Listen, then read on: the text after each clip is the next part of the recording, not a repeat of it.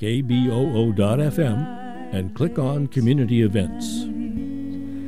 Blackbird.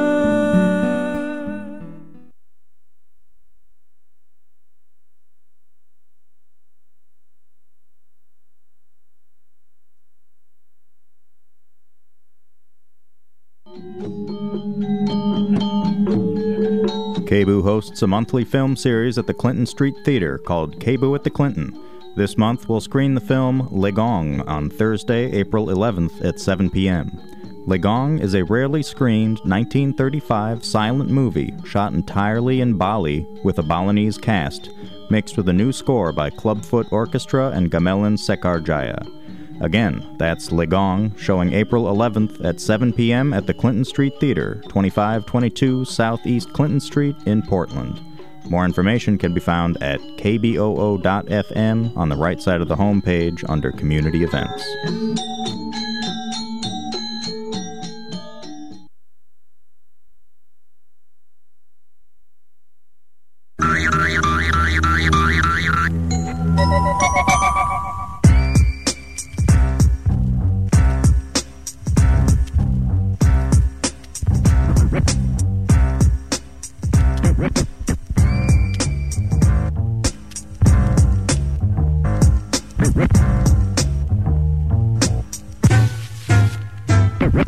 Yo, check this out. Hard Knock Radio coming at you, bringing the noise. This is Chuck D, Public Enemy #1, news, views, and hip-hop. This is Sister Soldier on Hard Knock Radio. Listen closely. Que pasa, raza? This is Deuce Eclipse, the Hoy Joaquin, yo parte chino. Check it out. Listening to Hard Knock Radio. Hey, this is Patrice Rushen, and whenever I'm in the Bay Area and I need good information and great radio, it's all about Hard Knock Radio.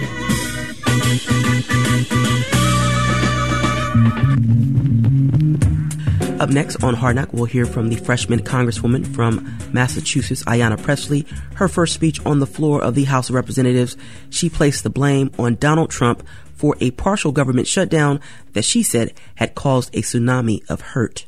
Mr. Speaker, I rise today in opposition to the occupant of the White House. Mr. Trump, you took an oath, just as I did 5 days ago, to protect and defend the Constitution and the American people. Sir, you dishonor that oath. You devalue the life of the immigrant, the worker, and the survivor. I see right through you, and so do the American people. This has nothing to do with border security. Your shutdown, another Trump-generated crisis, has brought a tsunami of hurt to the American people. Strong words from Congresswoman Pressley, sticking to her campaign promise to take on the president, speaking out on the behalf of government workers, low-income families, and the impacts of immigration policy. So today I rise to lift the voices of the unheard. I rise today on behalf of the families concerned about feeding their children because their WIC benefits will run dry. I rise today in solidarity with the thousands of workers with calloused hands and broken spirits working for no pay. I rise today in support of the survivor fleeing violent hands, seeking safety only to find the shelter door locked because of your shutdown. I rise today in support of the American people who believe in the promise of this nation and ask for honest pay for an honest day's work. Today I rise as one and I stand as thousands. Thank you, and I yield back. The Republican residing officer briefly reprimanded Ayanna for her comments. Members are reminded to refrain from engaging in personalities toward the president. Again, that was U.S. Representative Ayanna Pressley, a Boston Democrat, addressing Donald Trump on the House floor this past Tuesday. And this is Hard Knock on the Pacifica Network. Stay tuned. To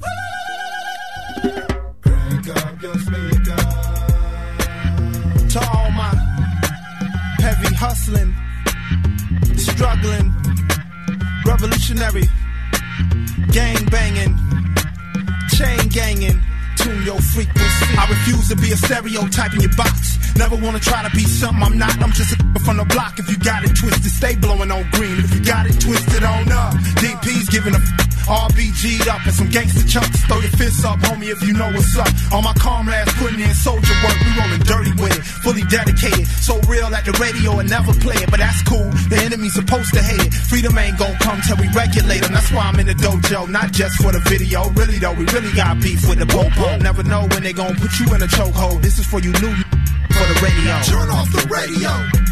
Turn off that bull. Turn off the radio. Turn off Turn off the radio. Turn off that bull. Turn off the radio. People's Radio. Yo, hang up. That's police. What's on the radio? Propaganda, mind control, and turning it on is like putting on the blindfold. Cause when you bring in the real, you don't get rotation. Let you take over the station.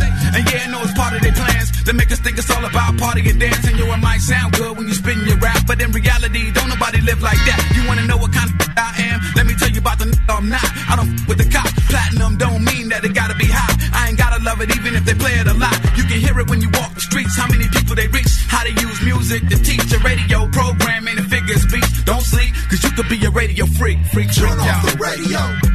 Turn off that bull. Turn off the radio. Turn off that bull. Turn off the radio. People's Radio, you on the air? I got a fat chain, I got a fat whip, I got a fan. Get off that bullshit.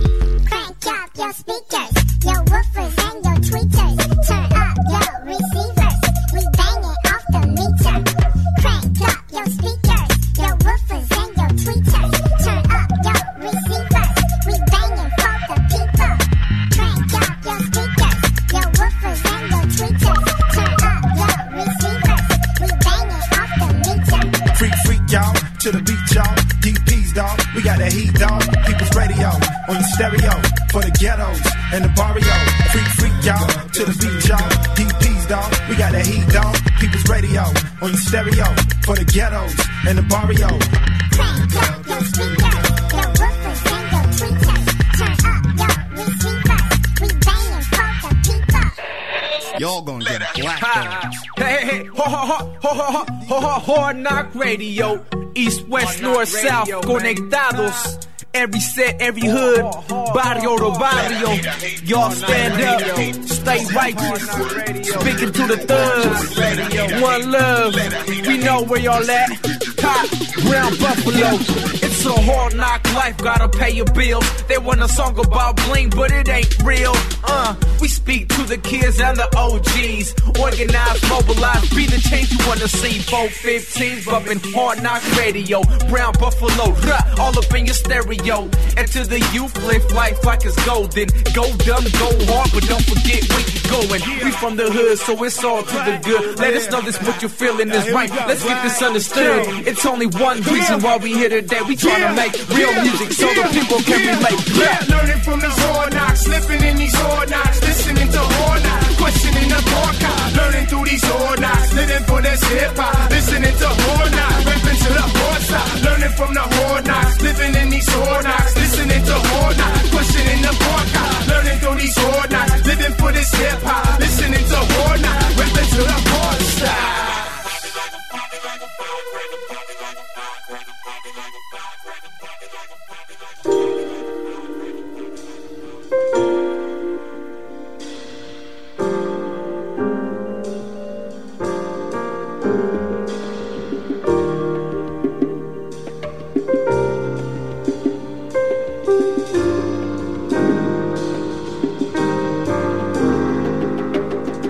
Ginger me with pillow talking pretty things. Oh, ginger me by candlelight and long walks by the lagoon. Ginger me with intellect and wine.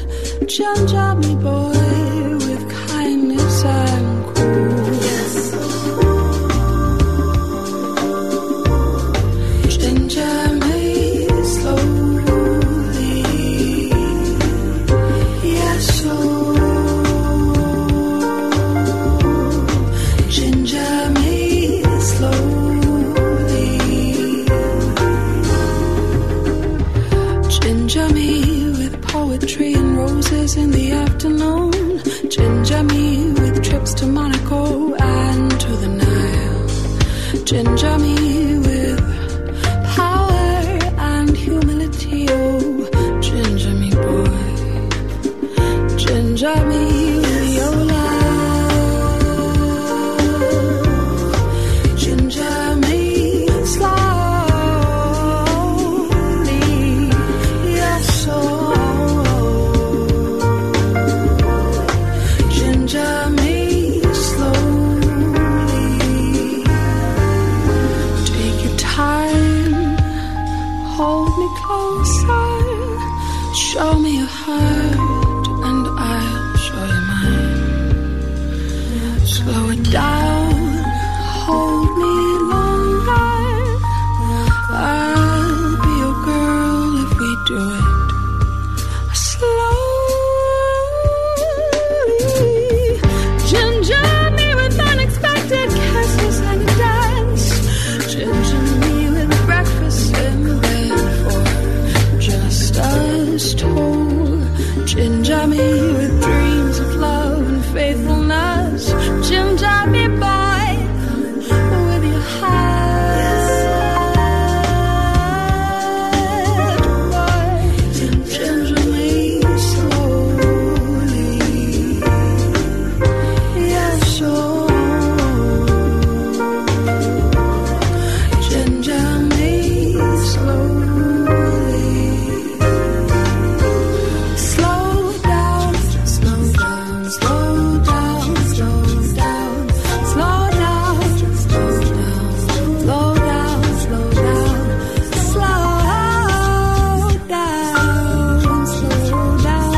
slow down,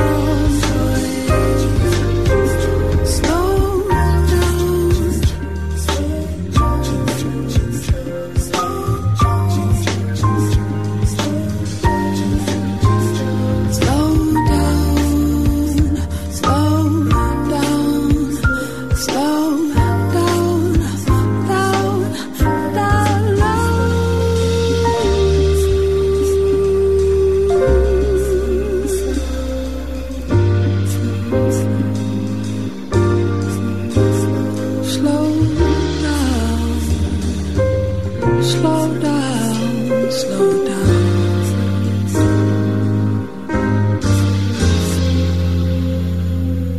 With 2 previous recordings to her credit, it was her 2009 recording If the Rains Come First that vocalist and songwriter Somi really came to the attention of a lot of the world. Since then, with the recordings, the Lagos Music Salon, and Petite Afrique, Somi has gained universal praise and acknowledgement as a poetic storyteller whose astute observations of community, immediate community, and worldwide community have earned her references as the Miriam Makeba and Nina Simone of her generation. Somi, thank you for joining me. Thank you so much for having me and for that kind introduction. It's a pleasure. I mean, since hearing the first note from your mouth, the first time I heard you, I've been looking for a way to have this conversation. Thank you. Now, you have a very interesting background. I mean, when I first heard your name and I first heard your music, Illinois was not a place that immediately came to mind when thinking of where you may be from. So, so tell us your beginning. Well, I'm half Ugandan and half Rwandan, so from East Africa, but I grew up mostly in Illinois, but a few years in Zambia as well, and I currently live in Harlem, New York City. So your parents from Rwanda and Uganda, were they musical? Are they musical? My mother, I always credit her as being sort of my first teacher of voice because she just has a real love of song. She's a beautiful voice, actually, and she's a wonderful keeper of a lot of folk songs from Western Uganda. So she taught me a lot of that music growing up, and a lover of the arts. Both of my parents. My father was someone who encouraged my exploration of the arts. You know, I don't think like most, probably like most parents, but really definitely like most immigrant parents, they're not going to say, oh, go off and become an artist. But they love the idea of me becoming a well-rounded individual, and having some exposure in the arts and obviously studying other things as well. But in retrospect, I'd like to believe that they saw my interest in words and sound from a very young age. It's not even that I'd like to believe my mother says that, that I was always singing and that I was always, so I always say that the greatest gift that they gave me was that when I did choose the path of a professional artist, they never said no. You know, they asked a lot of questions, but they never said no. Yeah. Well, tell us, what put you on that path, and how did your parents' support of that really help? What put me on that path? Well, I think, you know, I spent my undergraduate studies were in cultural anthropology and African studies, and I think I was really preoccupied with trying to get back to this cultural self that I thought had been dislodged in some way by growing up in the West and not back home. And so all of that information that is normally implicit just because you're in a place or of a place becomes explicit to the, you know, transnational and immigrant child.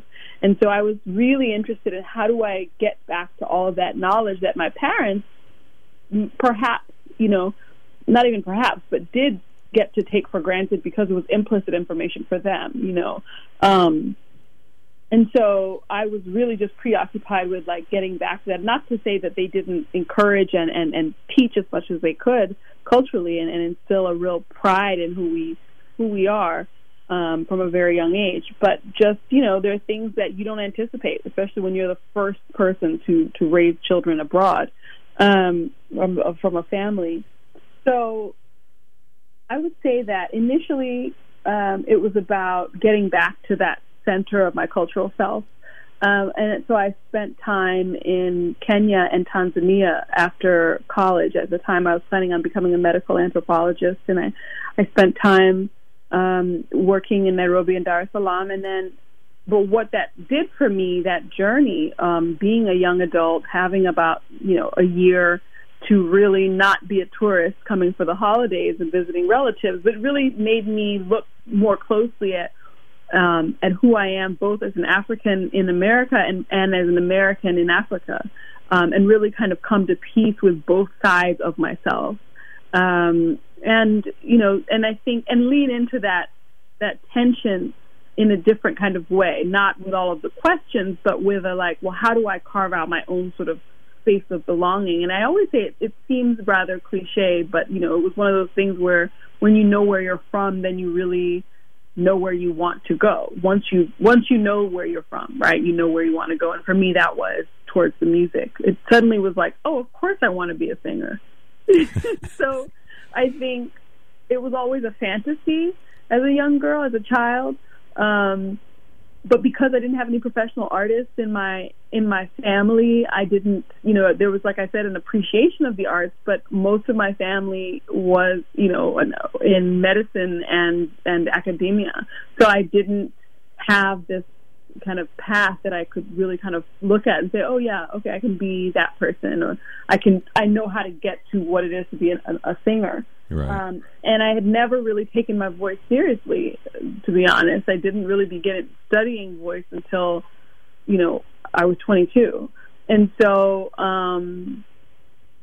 so basically after that time, I decided to defer graduate school and to move back to New York, or come to New York. I had not lived here yet, but I said, okay, I'll either move to New York or to Paris, because those are the two cities I'd always sort of fantasized about living in. And I chose New York because at the time I didn't speak French, and I decided, you know, let me come here, and at least I know I can get a job because I have a degree and I can survive, right? And so I got to New York City and I started studying, and I started meeting, you know, it's one of those things where when you meet one musician, you meet thousands because it's a network. Right, right. And so I just went out and tried to hear people and meet people, and eventually pieced together, I mean, it's a much longer story, but eventually over time pieced together a core group of musicians who are really have become my family, and have slowly discovered my voice, because as I said, I was just beginning to study voice, and also I'd always been a writer, I guess. I was always I'd always write poetry, but it was a very private act. And so what I recognize now is that was sort of the beginning of my songwriting practice. Because at times I would try to, like, you know, I did play the cello as a child, so at times I would try to, like, you know, sing a poem that I had written accompanying myself with the cello, but I was in no way, aware that I was then, it was like the early stages of starting to be a songwriter. Right. So, I would like to believe that my path has been really organic in that way. It was really just about choosing to say yes to what felt good, and really singing is what felt good, and then using my voice and write and crafting stories. That's what feels good, and that's really what helps me continue to move forward. And in terms of your second question about how did my parents, I'm not sure how you phrased it, but how did their support, right. How supportive were they, and how did their support help you? Well, I think initially, as I said, they questioned it. They questioned my plans. They didn't question the gift of art. They questioned how I was going to survive. How are you going to pay your rent? How are you going to do all of these things? Because I was, I did have a few years in New York where I was waiting tables, and that was very hard for them to consider, since I had an education and I had all these other opportunities, and I was, essentially stepping away from that and saying, no, I'm going to focus on making art. So they had a lot of questions, but I think, and now my mom, when she comes to my shows, my father passed some years ago, so he didn't see as much as my mom has been able to see in terms of my own kind of journey and trajectory as an artist. But, my mother, she comes to a show now, she's just like so happy to say, I was always singing, I was always so I think what I get out of them, for both of them to have not said no, is that it's just one of those moments where I always feel like our parents actually know us before we know ourselves, because she asked me when I was a sophomore in college, why don't you also do a degree in music? And at the time, I said, Mom, what are you talking about? And she was like, I'm already doing 2 majors. I'll be here forever. Why are you saying that? And she said, you have so much music in your heart. And I always think about that moment, and I think, what a blessing to, I keep saying the word gift because I always feel like everything has been a gift, and is, like everything that has conspired on this journey in my favor has been such a gift, because we don't see those things for ourselves, and then suddenly they're in the room with you, and I always think about that moment, and she, her pushing back and saying, you have so much music in your heart. It's that moment of like, she knew me before I knew myself. I had to go through a few other years of other experiences to then come back to that moment and be like, yes, actually, I do have music in my heart. So my parents' support was and continues to be paramount and so central to who I am, because really I just want to make them proud and for them to know that their sacrifices as, immigrants in this country, leaving behind all of what they knew and all of the family that we have back home to give opportunities to their children. I want them to always be assured that wasn't in vain.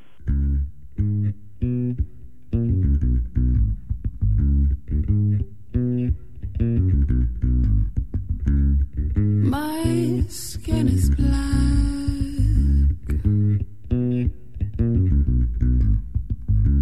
My forehead long.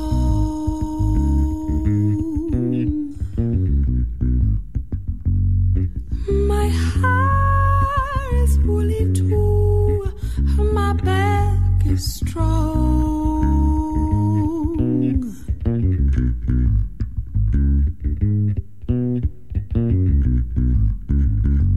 Strong enough to carry on after genocide and all my family gone.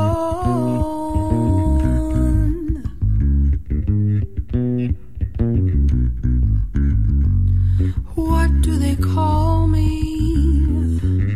My name is Good Sinzi.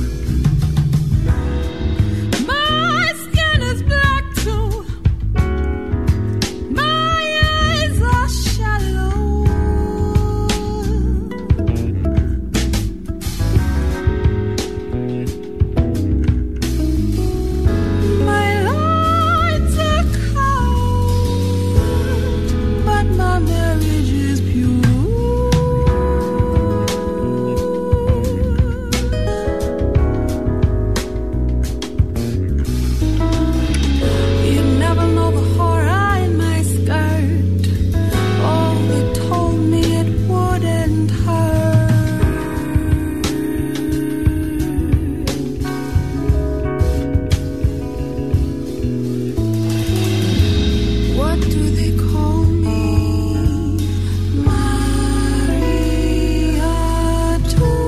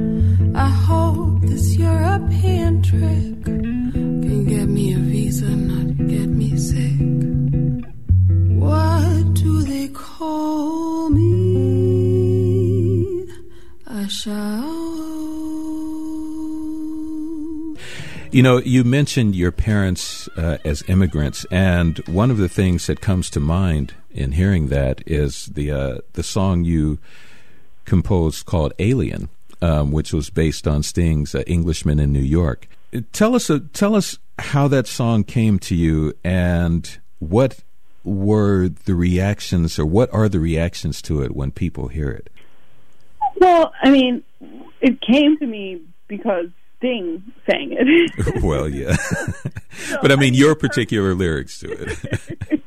No, you know, I think as a young girl, I always found the fact that we call foreigners aliens in this country very bizarre. You know, especially as a child, you know, when you discover the definition of alien, you're like, well, why does my sister have a car? I was born in the States, but a lot of my older siblings were not.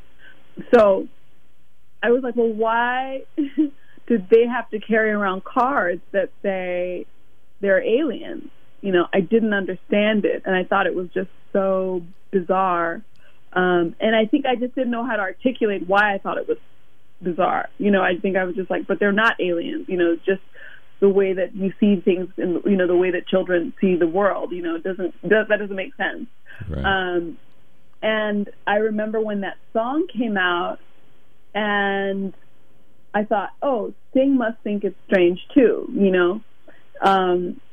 But then now as an adult and in reflecting, I really, when I started writing Petite Afrique, it was really meant to be a meditation on the dignity of African immigrants in Harlem, the dignity of all immigrants, but looking specifically, I was inspired specifically by this long-standing African immigrant community here in Harlem that's rapidly disappearing in the face of gentrification.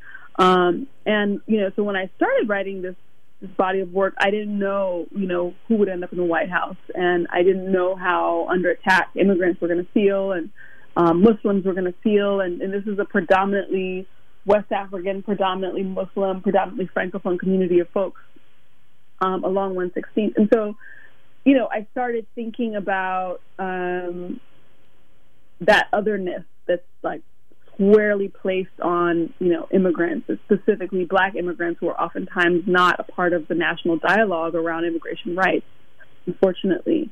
And so I started thinking about Sting's song "Alien," the whole conversation I had with myself as a child, and but what I realized in his song, it's a very different experience as a Westerner, right?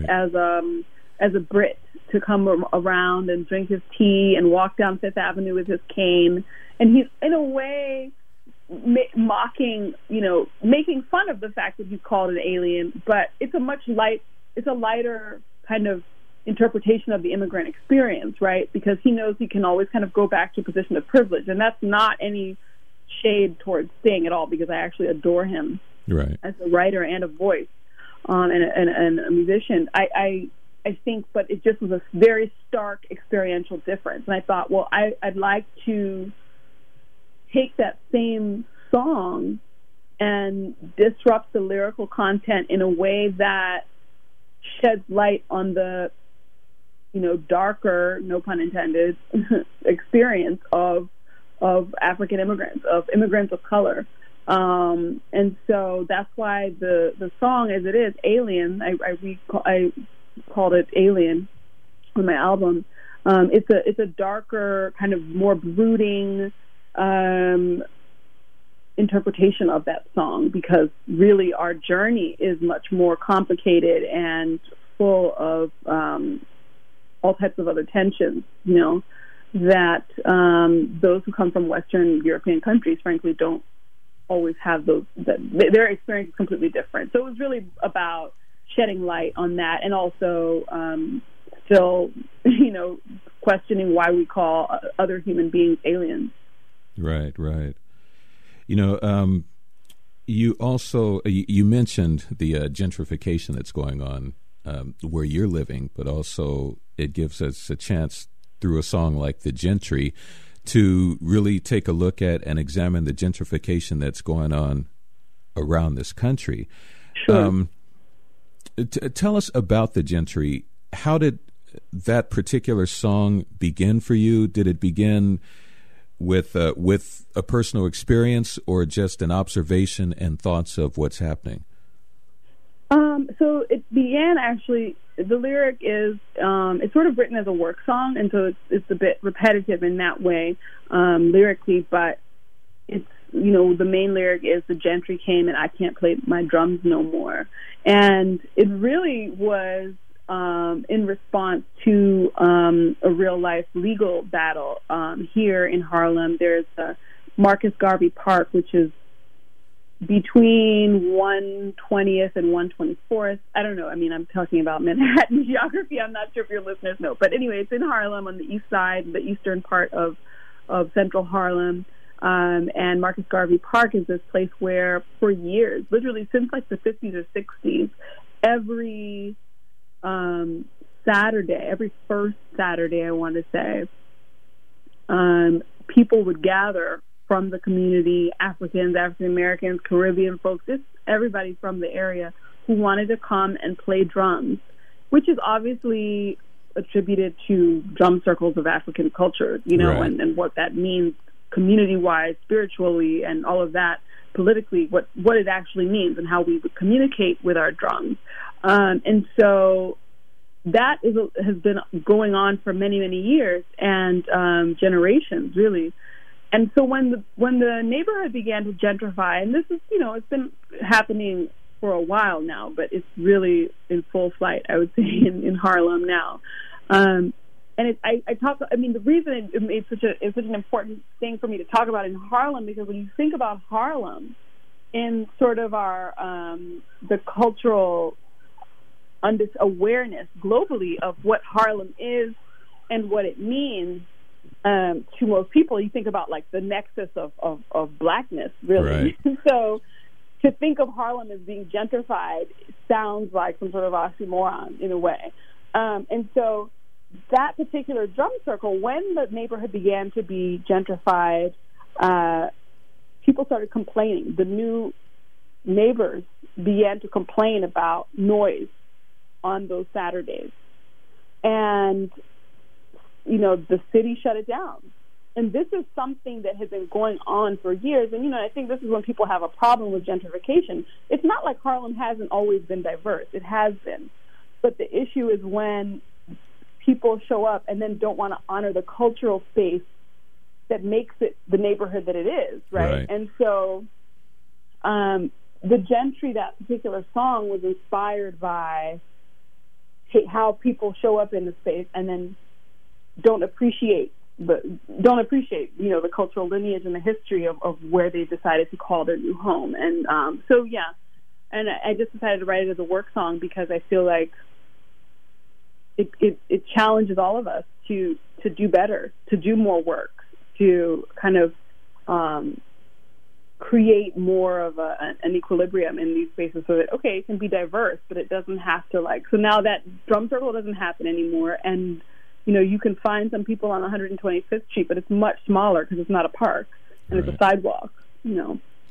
Yeah, that particular song was one that I identified with because of some of the same things that are happening here in Oakland that are related to in that song. I mean, the drum circle that you just mentioned that was complained about and has now disappeared. That same thing has happened here. Here in Oakland, there was folks who complained about a church that has been around for over a century, and people complaining about the church's choir rehearsal being, you know, too noisy. And so when I heard the Gentry, it immediately struck a chord, you know. Right. It was something to immediately identify with.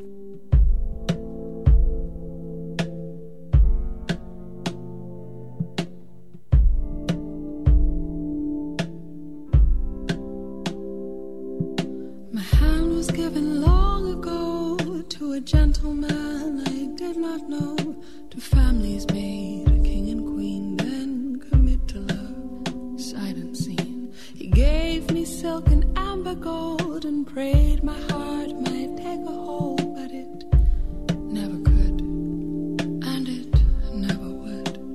Silent blue, and think about you, even though I'm not supposed to. The love I let go.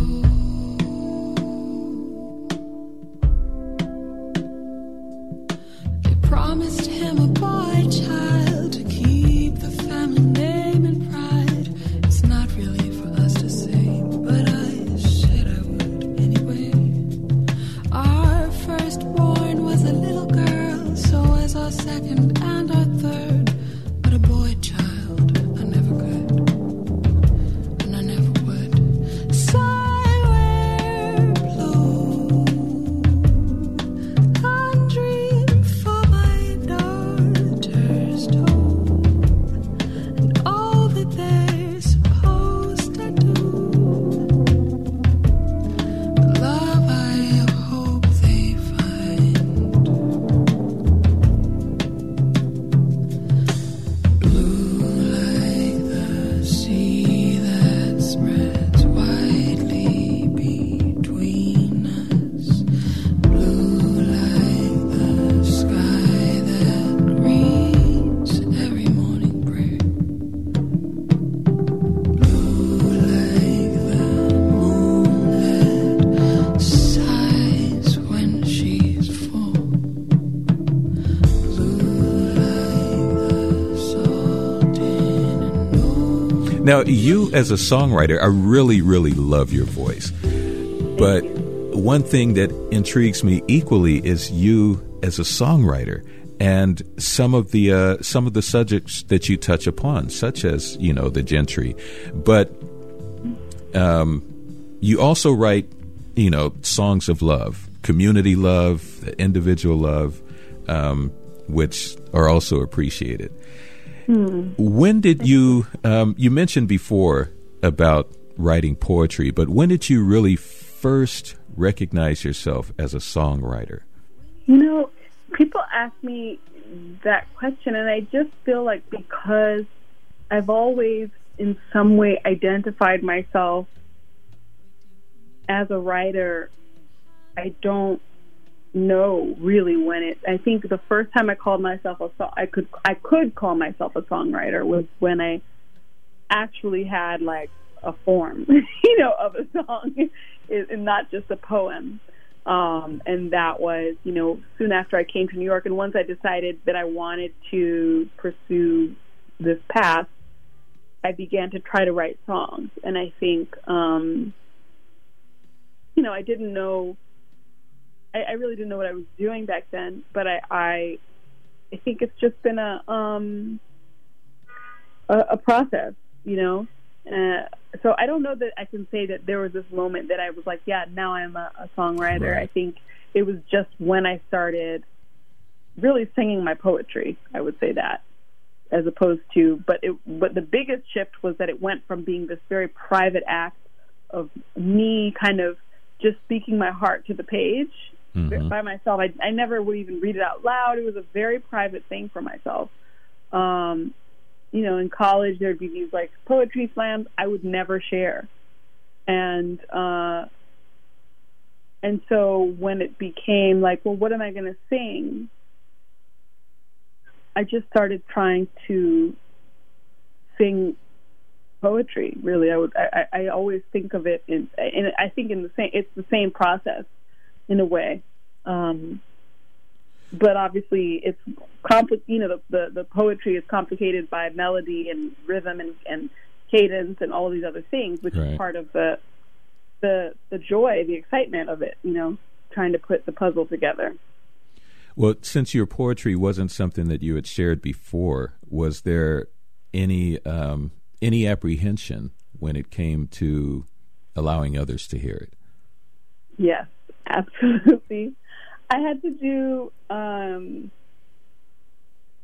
lot of work personally, spiritually, emotionally, on just, first of all, feeling as though I had something to say that people cared to listen to. Secondly, that I had a voice that people cared to hear the music through, or those songs, you know, sung by. And thirdly, just to have the courage to show up on stage and be vulnerable in that way, and avail yourself for whatever it is, criticism, watching eyes, like just like watchful eyes, like all of that shows up when you're on stage. You know, I had to really get past a lot of self-doubt and anxiety. I mean, and that's something I think that, to be completely honest, it's something that stays with me. I mean, it's something I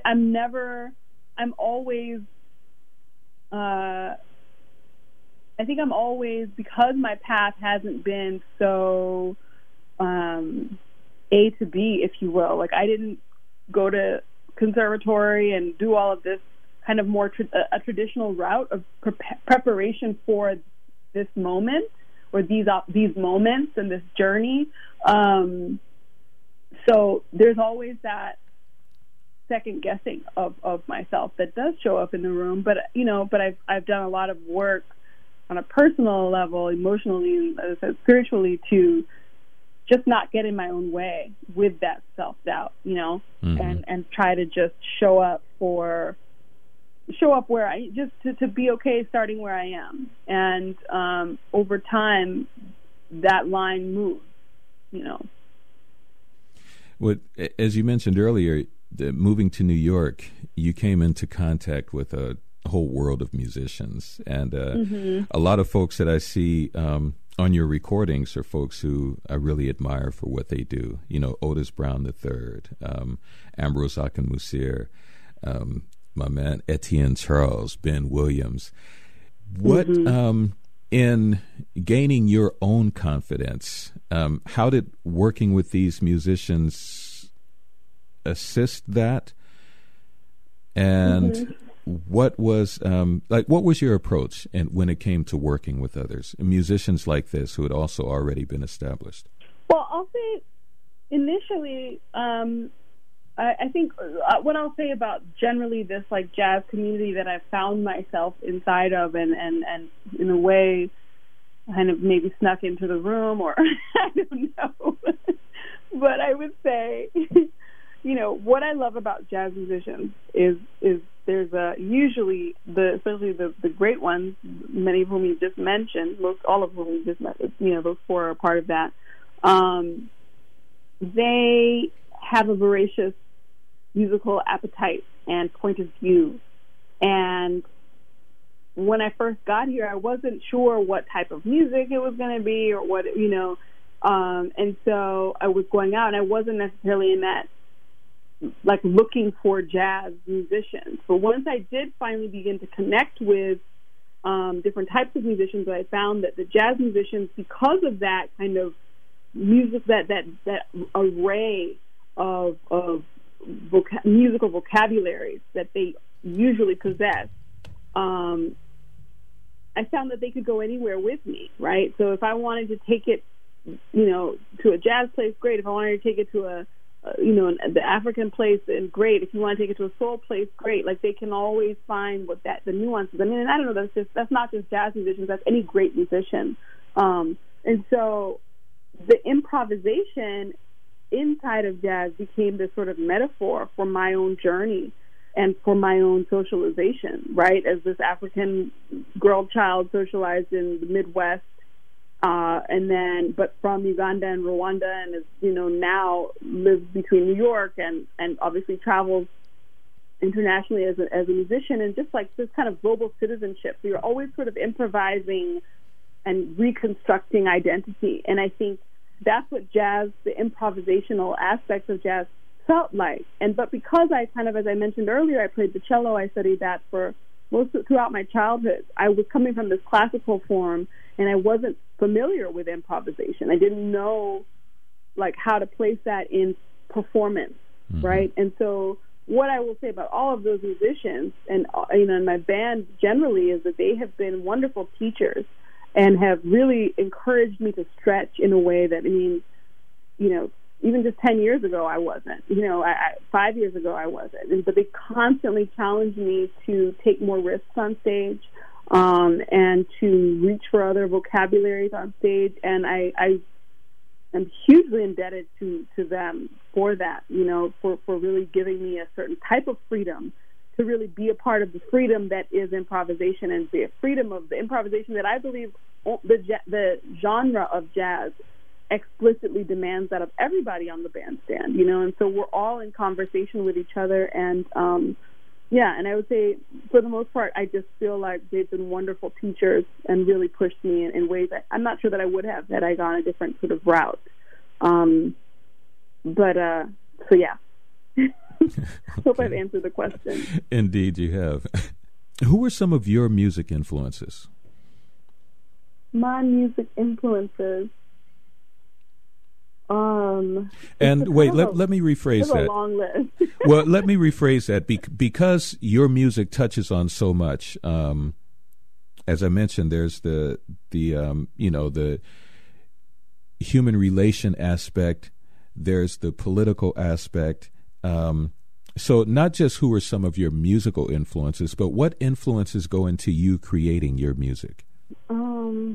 What influences go into me creating my music?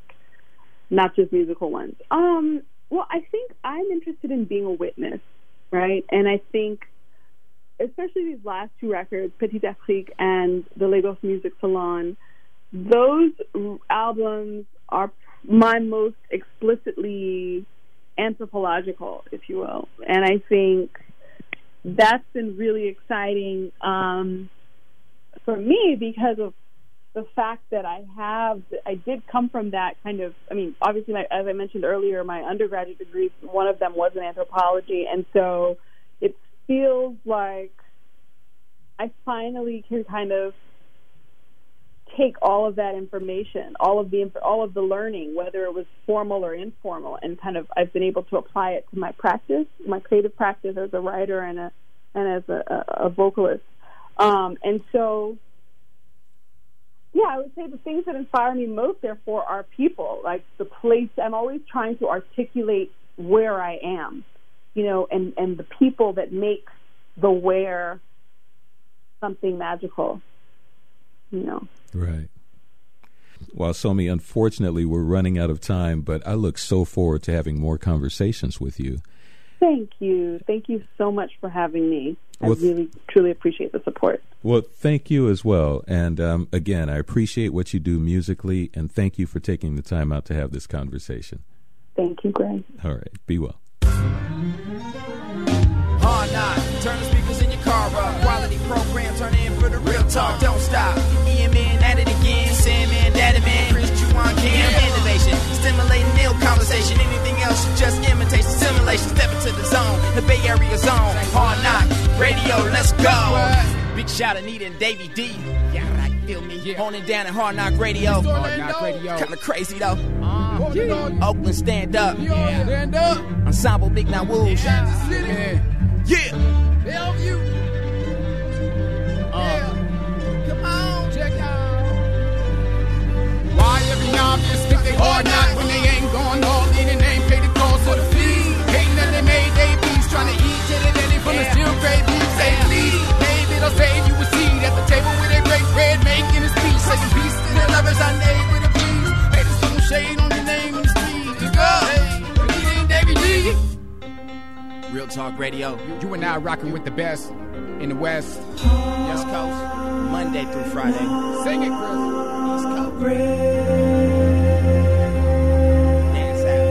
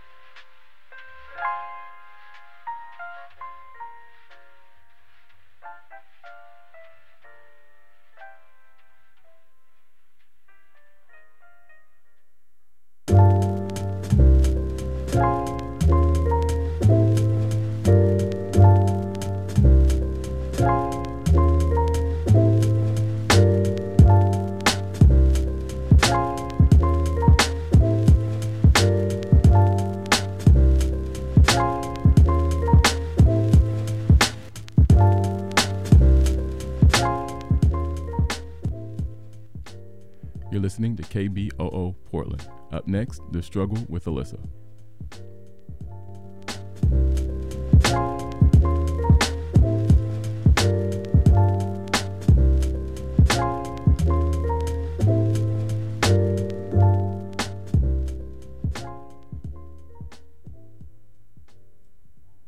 KBOO Community Radio starts our spring membership drive starting April 8th. And before that, we'd love to hear from you directly about why you support KBOO. My name is Mo, a KBOO volunteer, and I support KBOO because I grew up with KBOO. It's part of my life, and I feel having a community outlet like KBOO is so important because it creates a more vibrant community and a place where different ideas are not only heard but honored. Why do you support KBOO? Call us and let us know at 503-231-8032, extension 302, to leave a voicemail, or tag us with your support on your social media posts. And thank you for supporting KBOO.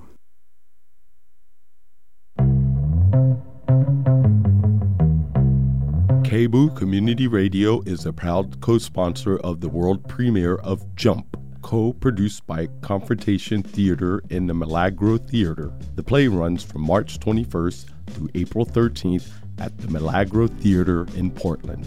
Jump is the story of a 20-something who is reeling from the death of her mother. She is looking for solace in a good place to vape, but what she finds is a journey of self-discovery.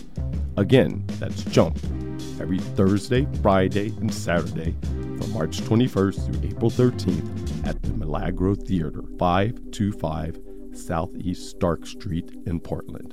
More information can be found at kboo.fm on the right side of the homepage under Community Events.